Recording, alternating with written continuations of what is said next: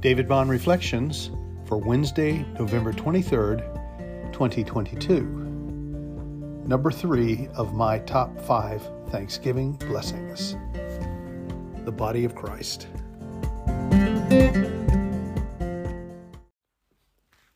Philippians 1, 3 through 11. I thank my God in all my remembrance of you, always in every prayer of mine for you all, making my prayer with joy because of your partnership in the gospel from the first day until now. And I am sure of this, that he who began a good work in you will bring it to completion at the day of Jesus Christ. It is right for me to feel this way about you all, because I hold you in my heart, for you are all partakers with me of grace, both in my imprisonment and in the defense and confirmation of the gospel. For God is my witness how I yearn for you all with the affection of Christ Jesus.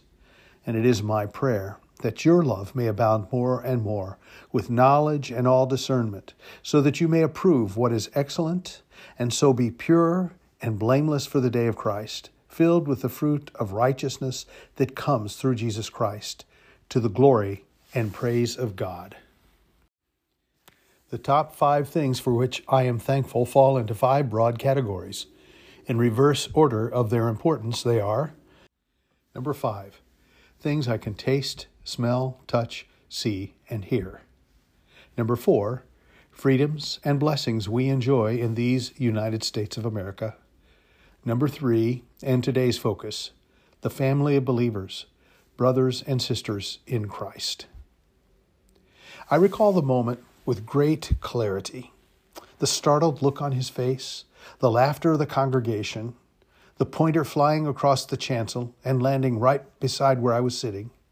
It was a moment that I felt an incredible sense of love, belongingness, fellowship, and grace with the people of the church I was serving at the time.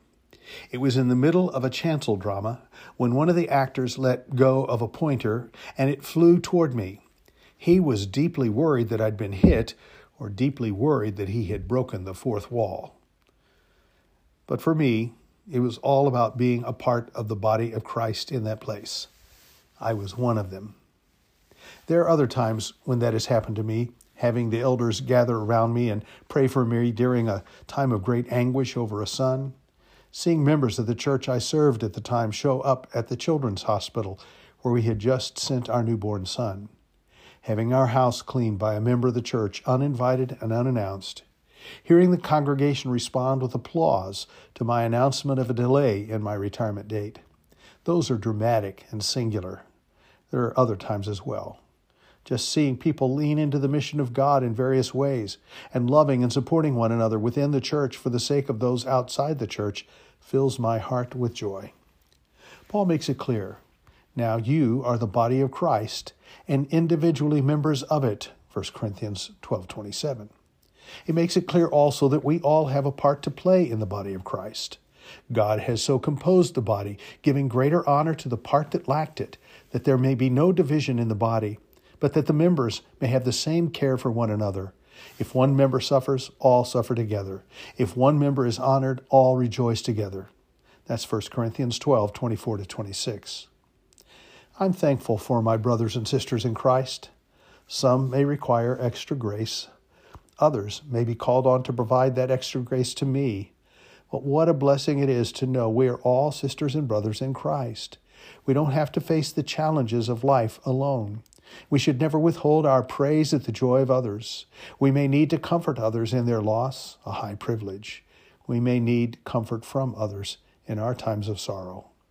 And whenever we simply enjoy each other's company and companionship, a meal, a moment of fun, or the shoulder-to-shoulder blessing of working together on a project, we are experiencing a foretaste of the feast to come.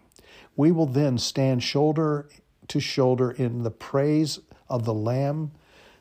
We will enjoy a feast of rich food, a feast of well-aged wine, of rich food full of marrow, of aged wine, well refined. Isaiah 25:6.